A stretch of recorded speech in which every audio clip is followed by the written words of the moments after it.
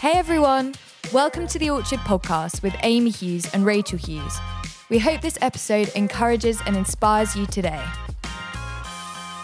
Welcome if you are listening to the podcast. We're here at Focus. We're not on our own, as you can hear in the background. We're joined by, quite a lot of women, several hundred, if not, let's not over it. There's a lot of us in a barn here. And if you've been tuning into the podcast, you'll know that we have been looking at women from the Old Testament. And this morning, Amy, we're going to be looking at Deborah.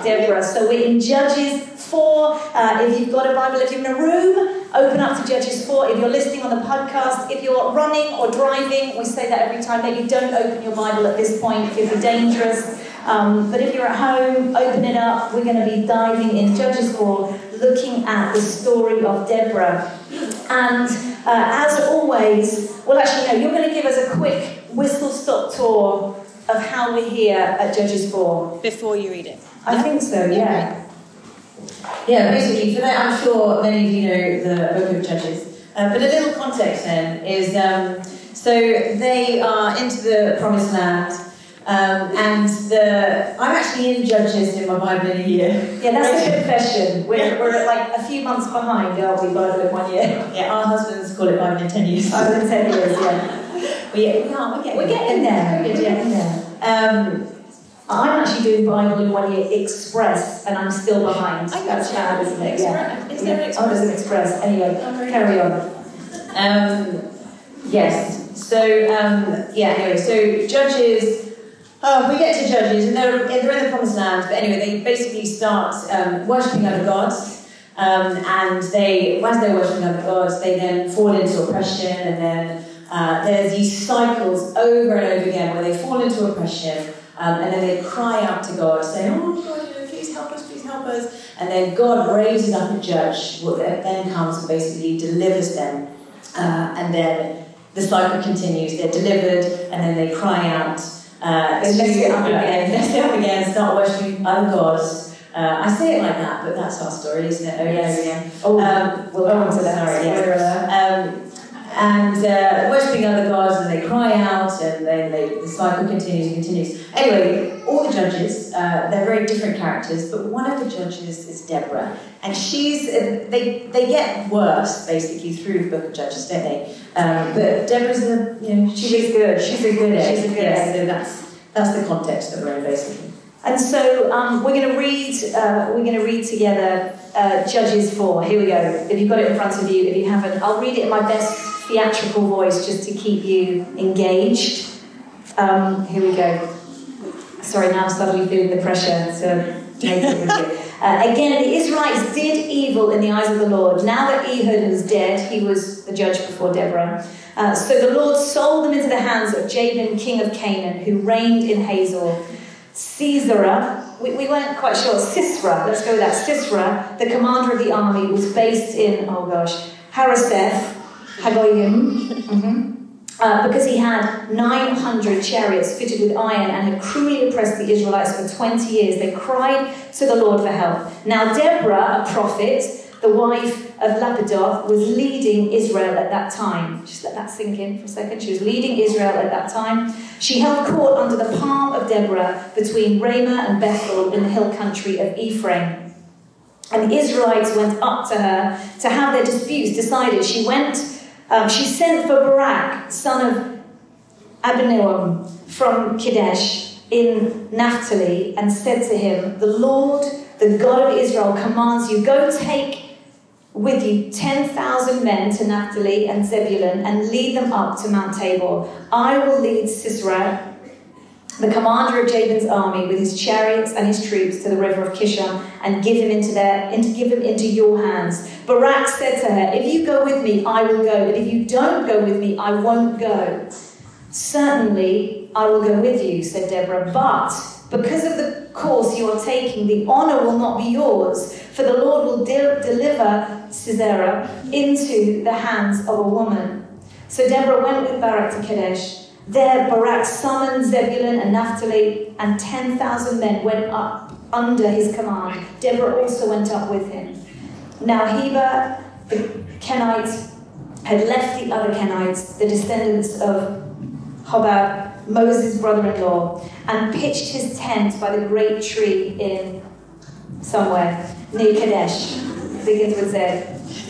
I'm not going to attempt it. There's way too many consonants in that one. When they told Sisera that Barak, son of Abinoam, had gone up to... Sorry, this is hard going, isn't it? But stay with me.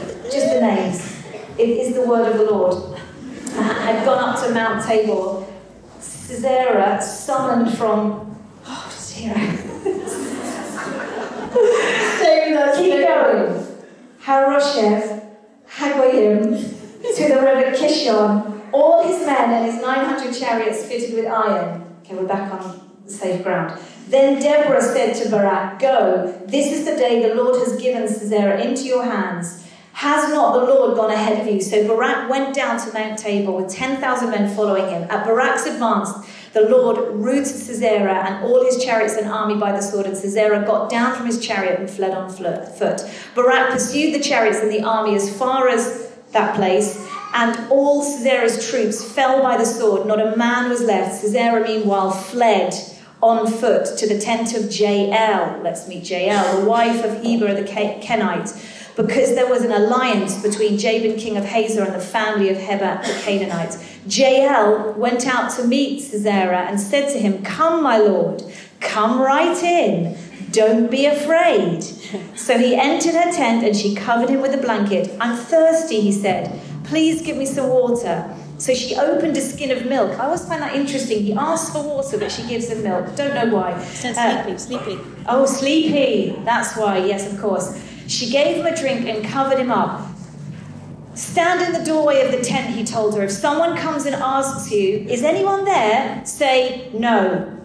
But Jael, Heber's wife, picked up a tent peg and a hammer and went quietly to him while he lay fast asleep, exhausted. She drove the tent peg through his temple into the ground, and he died.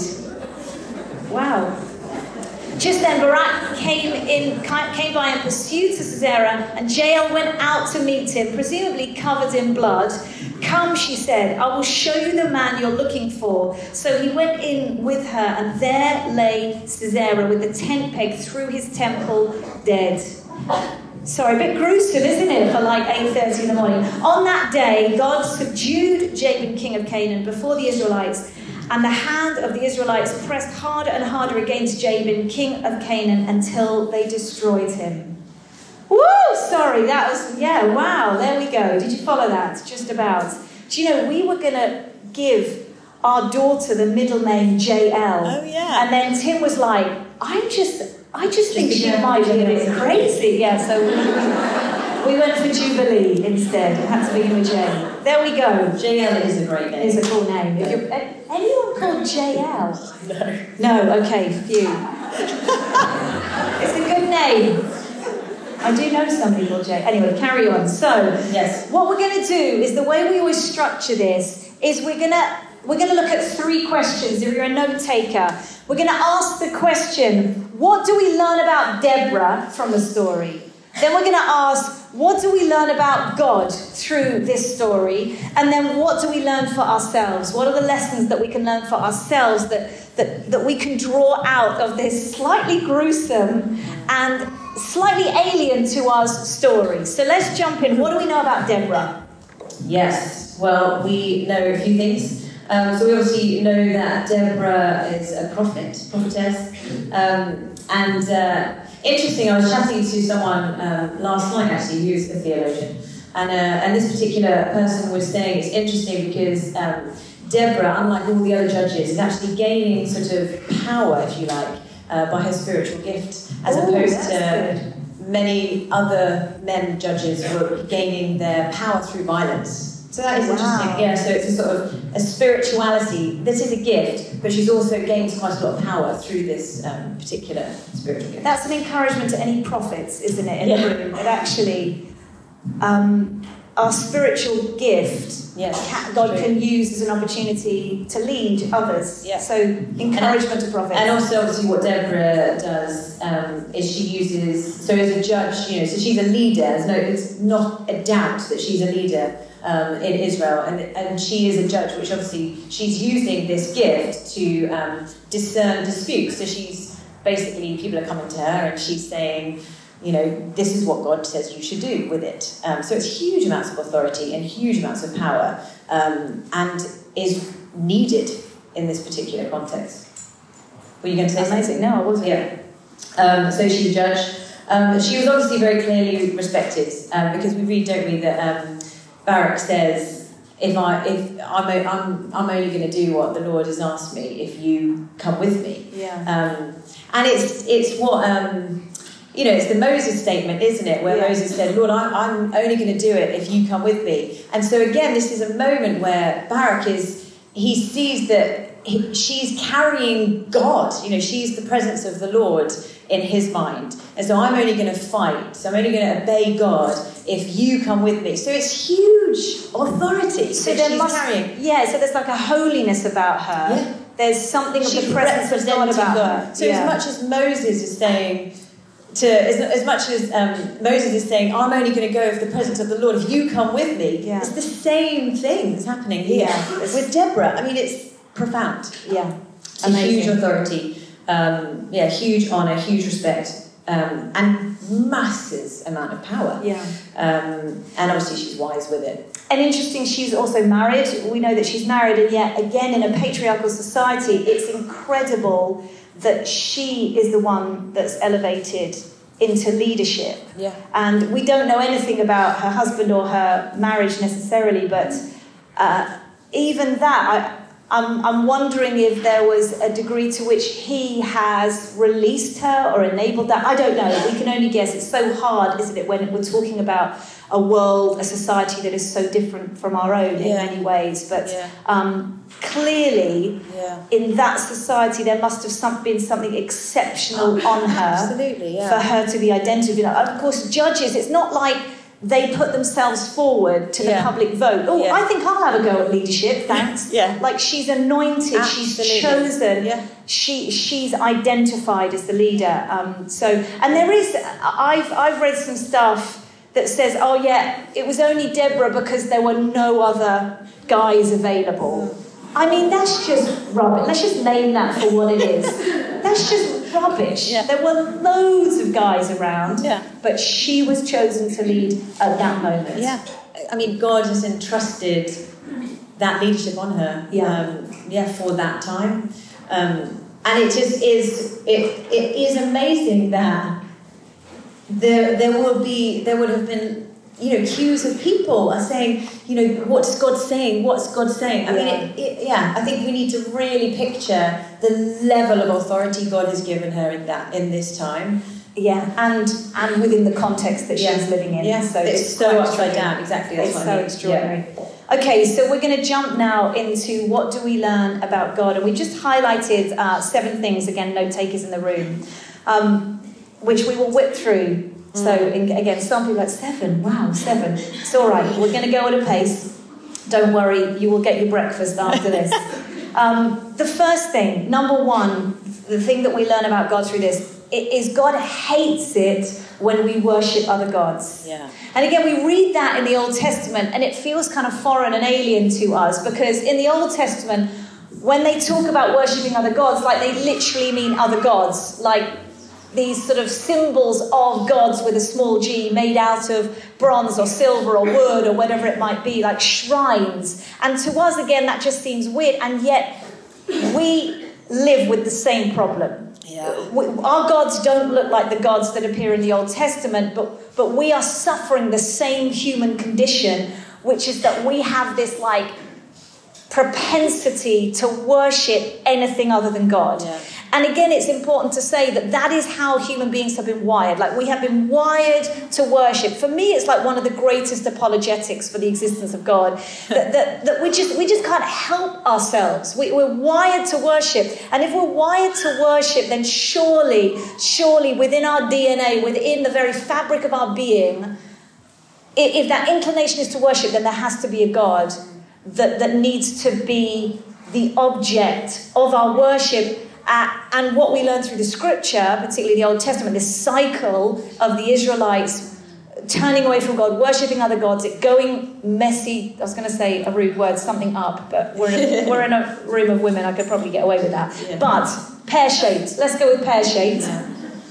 And it's because they keep worshipping other gods, and we do the same thing. Yeah. And God hates it because it's such bad news for the human soul. It is such bad news in terms of human flourishing when we just keep turning. And I think one of the revelations that I've had recently, and we've talked about this a little bit in the podcast, is within the context of our sort of constant desire to worship other things, is the desperate need for repentance. And I think we see that happening a bit at the moment, don't we? That God is doing a work of repentance, I think, in his church.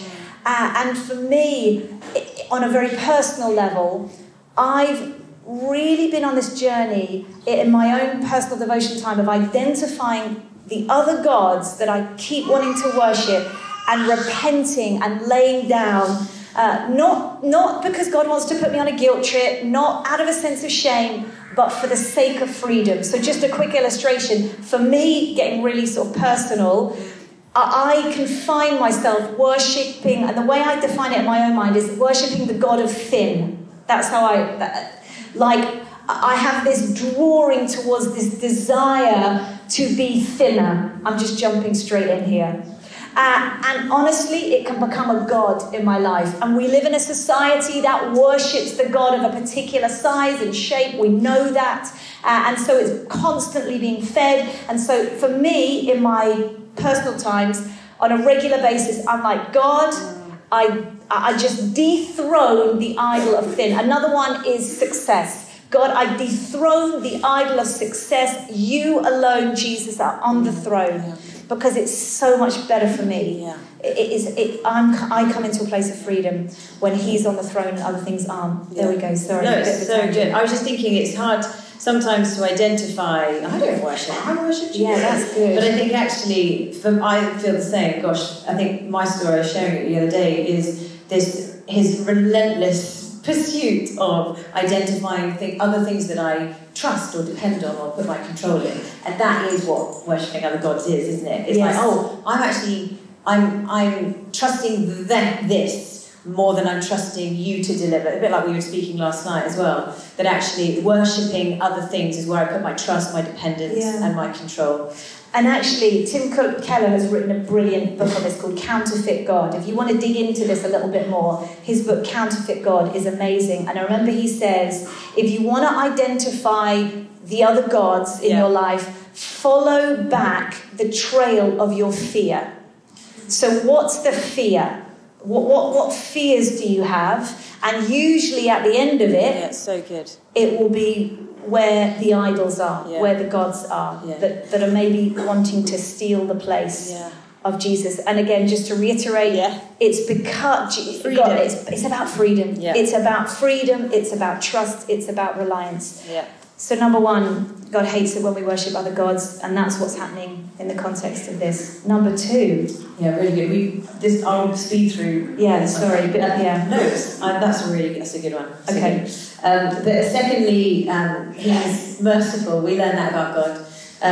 That again, we said, didn't we? Sort of as we were talking about the context of this, but time and time again, they cry out for God's help, even though they have turned against, gone to worship other idols and all of that, and worshipping other gods, they cry out, and every single time God is merciful and faithful and sends someone in Judge's case to come, and ultimately he sent Jesus, hasn't he, that we can be set free. And so it's just another very, very clear illustration that God keeps and has kept his covenants. We break it all the time. We break our promise to God, but he never ever breaks our promise. His promise to us. And so God is a merciful God. Never ever doubt it. And that's good news for us, isn't it? That, again, I think sometimes with repentance, I was having a conversation with somebody recently who was a Christian,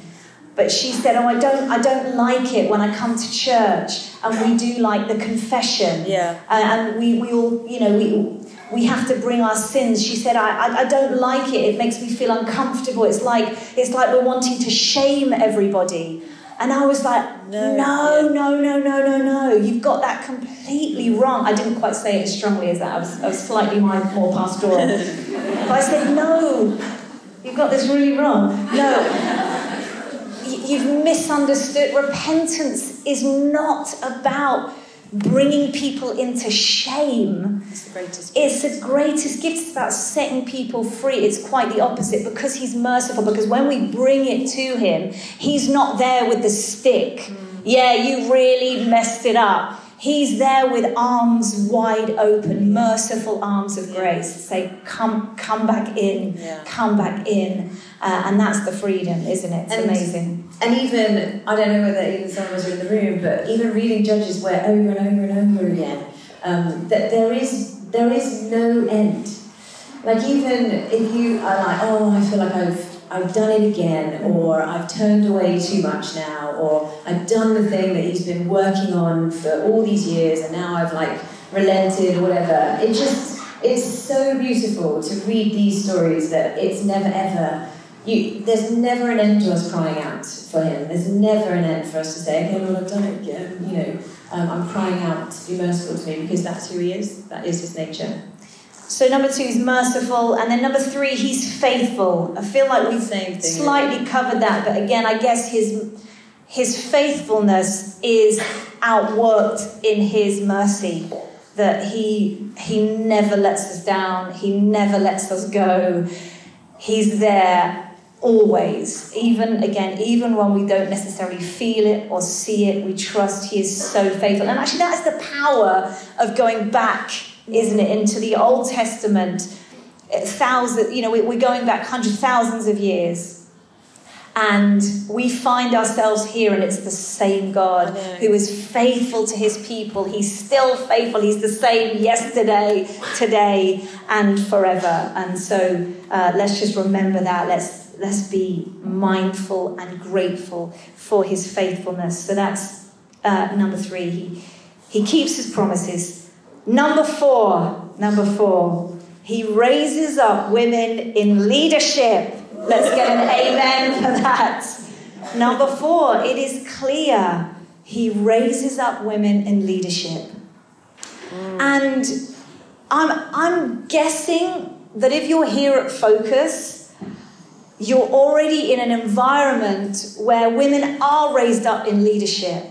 But we need to acknowledge that there are lots of places, churches, church networks that still question that, or even more strongly, would dispute that God calls women into leadership based on certain scriptures, particularly in the New Testament. Some of you will be very well aware of those. And my encouragement, we can't go into all of those now, obviously. But my encouragement to you, if you're sitting in here and there is any doubt in your mind that God chooses to raise up leaders, and I'm talking about leaders in the church, I'm talking about leaders in ministry, in charity sector, in the business world, in the civic world, in the community world, God chooses to raise up women into leadership. And so if there's any doubt in your mind, let me implore you, beg you, go and do the work. There are some fantastic resources out there. In fact, Rach is amazing. Rach works with Amy and I. Maybe we'll put up on our social media. So if we're Orchard Women on Instagram, maybe we can put up a whole bunch of books around women in leadership. So if you want to have a look at those, we'll put them up there. That's where you'll find them. Go and do the work and really explore the scriptures. It might be that you were raised in an environment, in a family, in a church setting where that wasn't talked about, or rather where women weren't encouraged into leadership, go and do the work with the Lord with some great resources, because, well, it's true. There we go. That's what, is that quite a bit? No, Very good. I stand by that. It was like 10 to 9. Sorry. Quick. No, not you, it's good. No, it is me. Fifthly, he entrusts women to carry his voice. Again, we sort of spoke about this, but obviously Deborah carries his voice, which also means she carries his heart. And so I just think, again, it's a good reminder that God wants to speak through us, that he wants to speak through everyone in this room, that he entrusts us to carry his heart and his voice into every part of our lives. And so open your ears to that he might want to impart that gift even now, or even where you've maybe disregarded it, where you're like, does God speak? I'm not sure he speaks through me. Maybe he's wanting to clear out your ears to speak to you afresh, to commission you in that gift that you carry, because what we can see through Deborah is it carries such weight and authority for the sake of the kingdom. So I'm just wondering if, for some women, it's not the ears that are the problem. Do you know what I mean? Like, maybe there are women in the room, you're like, actually hearing God is not the problem. To say it out. It's the mouth that's the problem. Yeah. We're going to come on to this in a moment, but it's the confidence to speak it out. That actually the ears work fine. It's the mouth that needs a bit of a nudge. Yeah, that's good. So number 5 was he entrusts women to carry his voice. Number 6, he wins in upside down ways. Do you want to pick this one up? Well, I mean, a tent pick. It's fairly unorthodox, isn't it? But even other, through the other judges, you pick up Gideon as one of the judges, and he wins by God sort of getting rid of all his armies. Yeah. And then they win by blowing trumpets and smashing jars. Throughout Judges, they win in upside down. They win not like the war. They win the battle. Sorry, they win the battle in that way. Yeah. And so I just think we need to understand again that God doesn't fight the battle in the way that we think he should fight the battle.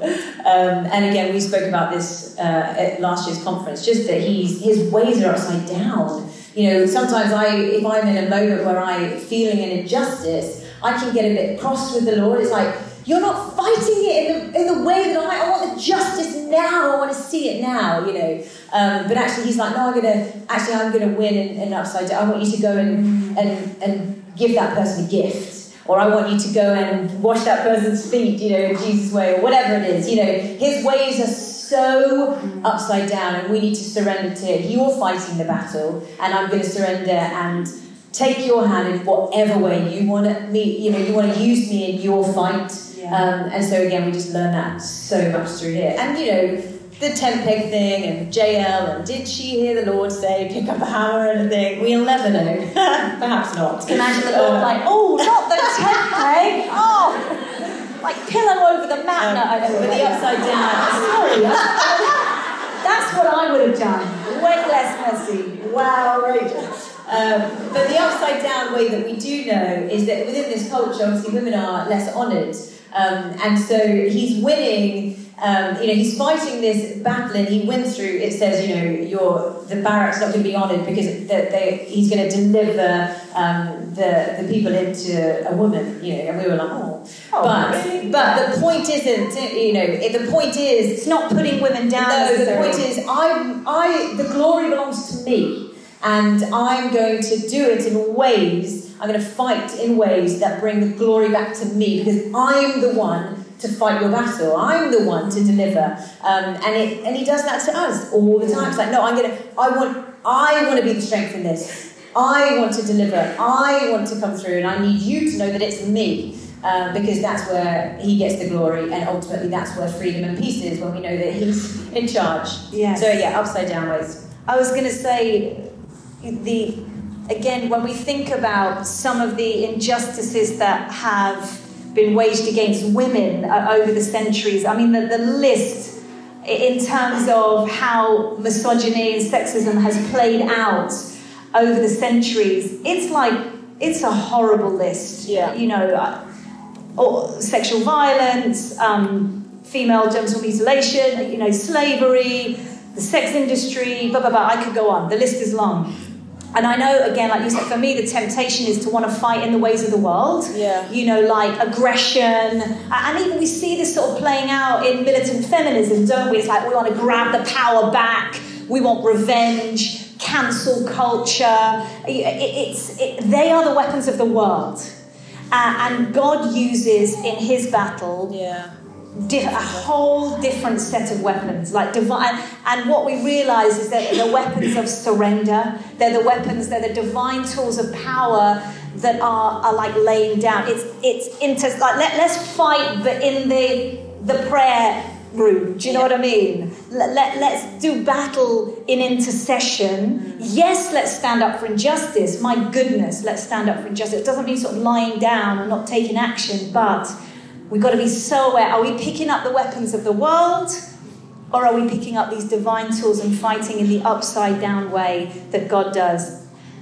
Number 7, I think you've touched on this already, but what we learn is that God doesn't want to share his glory with anyone else, which ties into this upside down ways that we fight in a way that always allows God to get the glory. Yeah. And again, he has to get the glory, not because he's on an ego trip, but because it's just better for us that way. We can't handle it. It's not good for us when all the glory comes to us. And so he's like, let me handle the glory.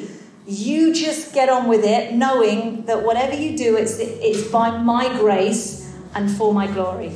Okay, we're going to jump into the last section. What do we learn for us?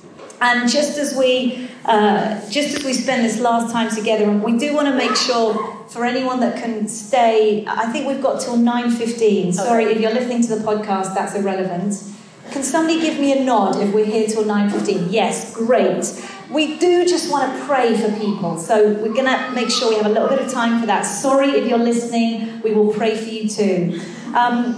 Third thing, what do we learn for us? For this, we want to focus on leadership, because for the example of Deborah in the Old Testament is such a gift to any woman that feels called to leadership. And so, again, I said this earlier, we're talking about leadership in all contexts, not just leadership in the church, but leadership across the spectrum. So if you're sitting here thinking, God's called me to be a leader, but I don't want to lead a church, I'm a leader in business, or I'm a community leader, whatever it might be, that's what we're talking about. And so we thought it might be helpful to identify a few things that hold women back from stepping into leadership, because certainly that's been our story.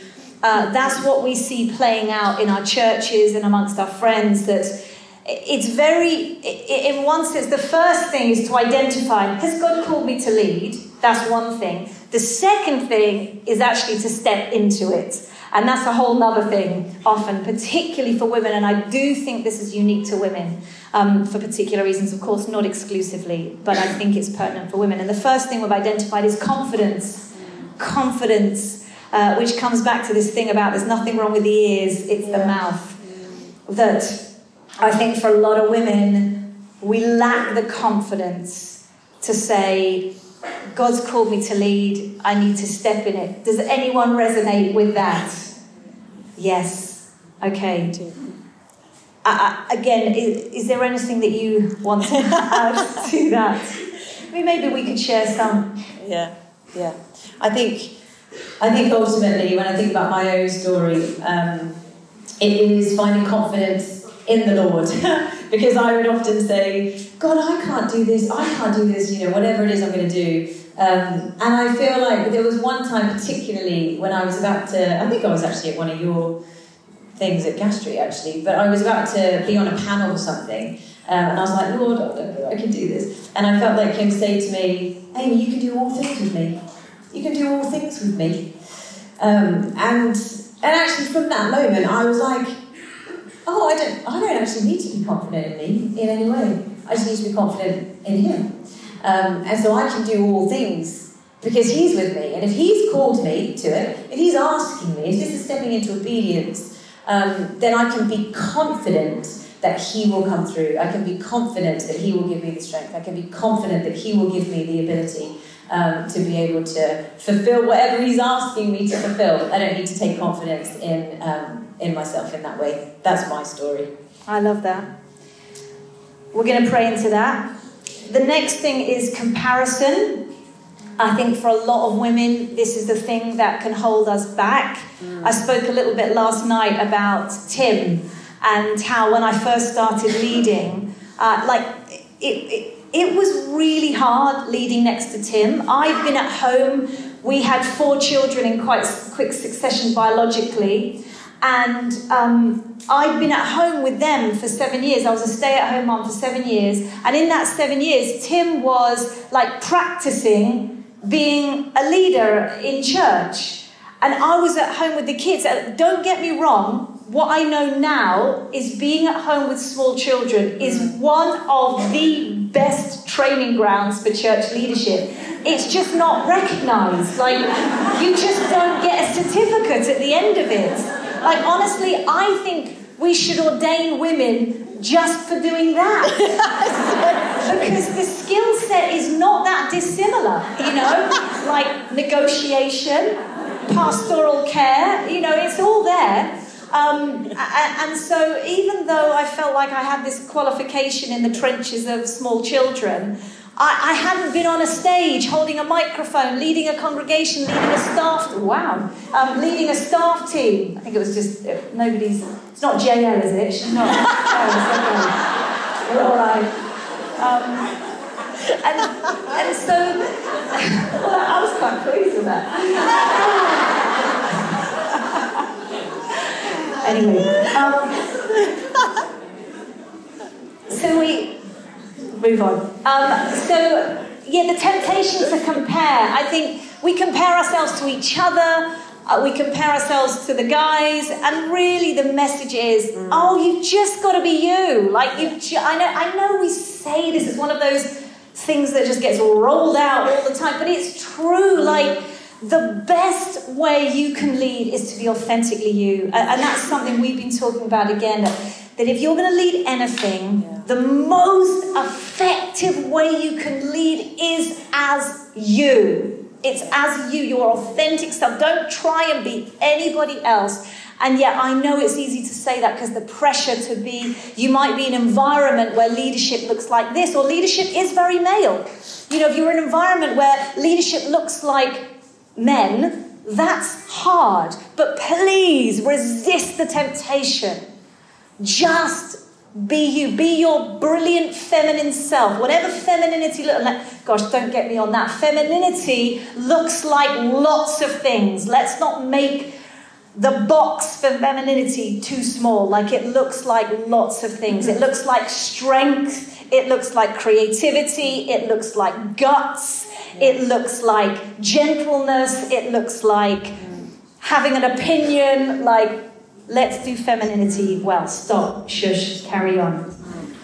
Yeah, I think also, you might have said this already, sorry if you haven't, but just the, when it comes to comparison, I was actually talking to a friend the other day, and we were talking about how easy it is to compare, with others, and especially the younger ones as well, just constantly looking around to sort of measure up, And I think that when it comes to leadership and when it comes to, stepping into what God has for you, we were just saying that it's just not fair.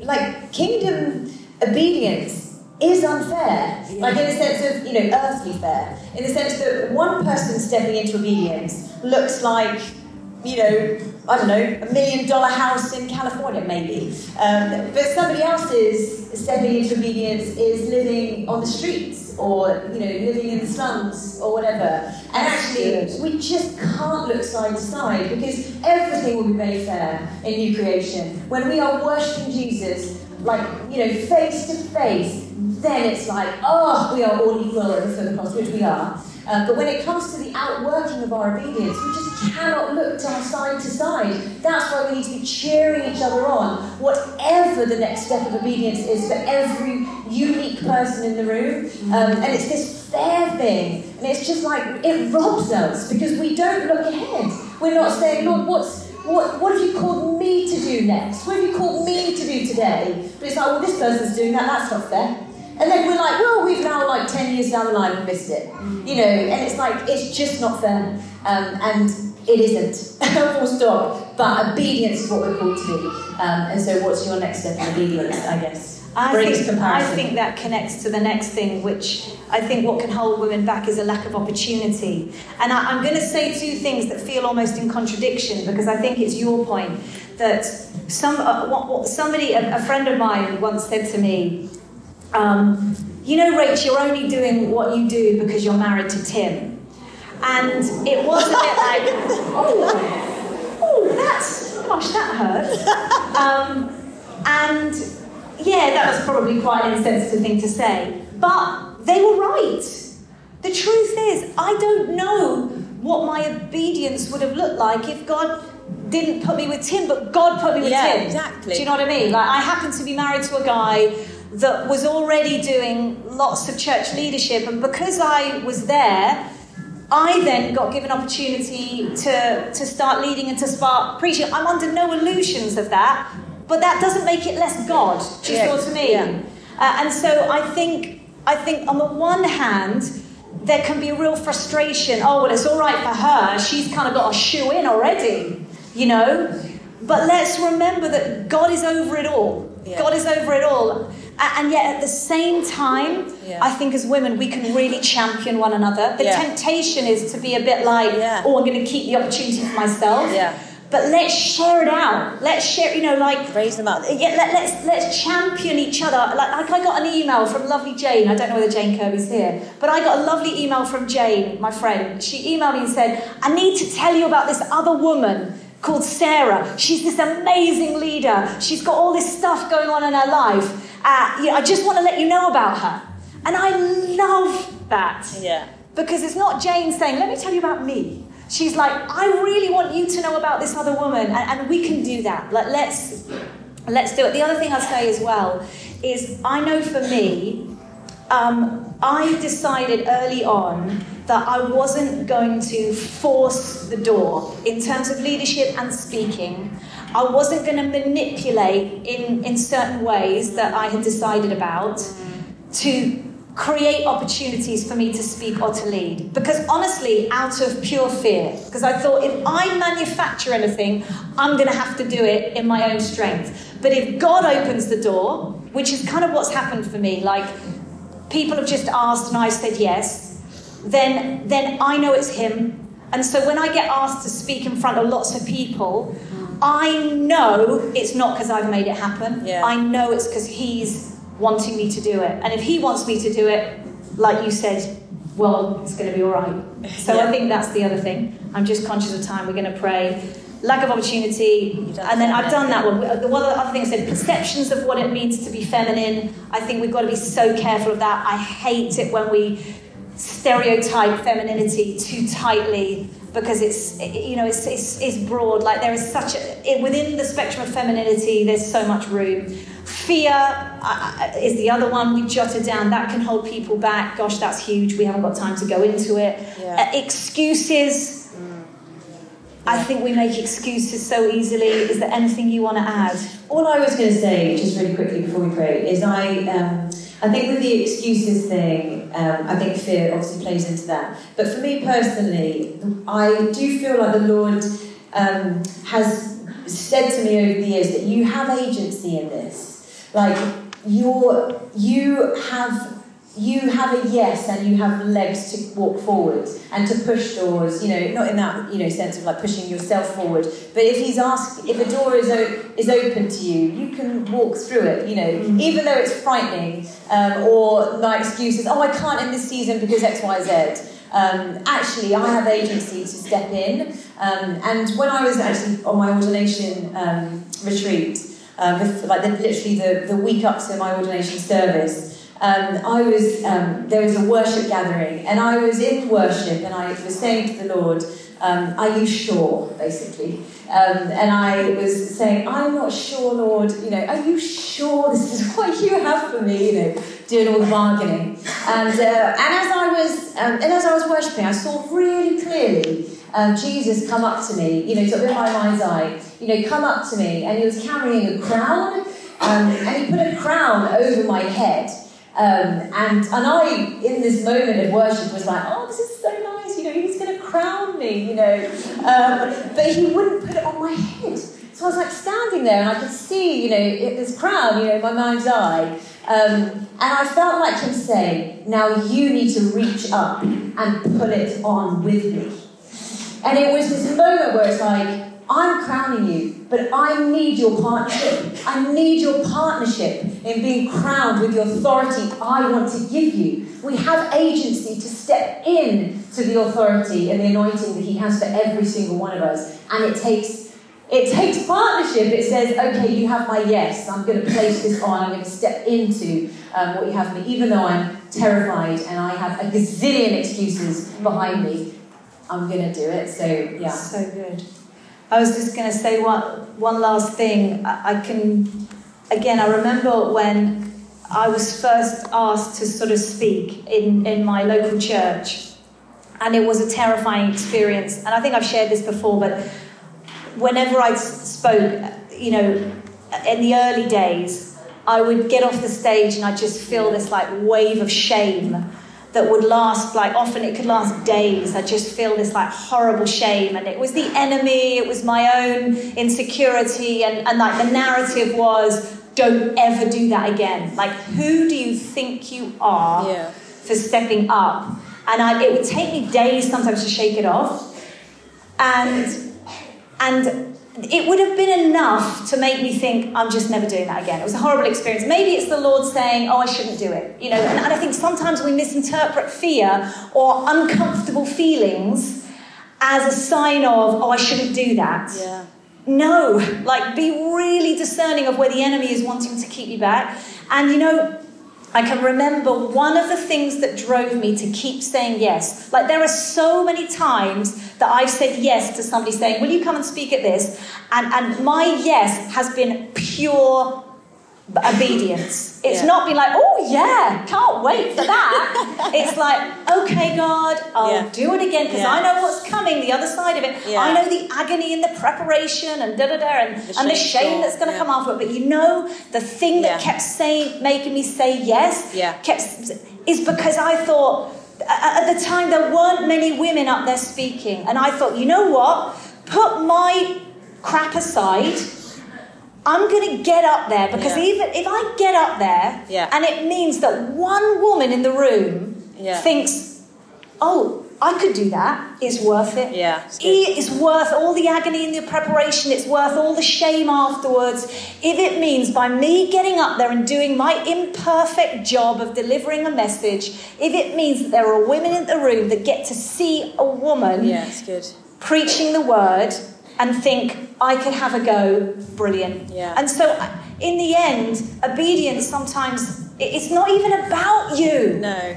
It's about what comes after you. Very rarely about you. What's that? It's very rarely about you. Or you, me, you. No, I mean. It's always about you. It's always about me. I think we've got 3 minutes to pray. There are some men that have crept in. Yes! Come on in. You're welcome. Maybe you're here to tell us we need to leave. So. Should we stand? If you're listening to the podcast, hang on 1 second. If you're listening to the podcast, this is where we're going to wrap up. Thank you for joining us. We're going to pray in the room. See you next time. Thanks so much for listening. We hope you enjoyed this episode. Follow us on socials @The Orchard Women to find out more about everything coming up.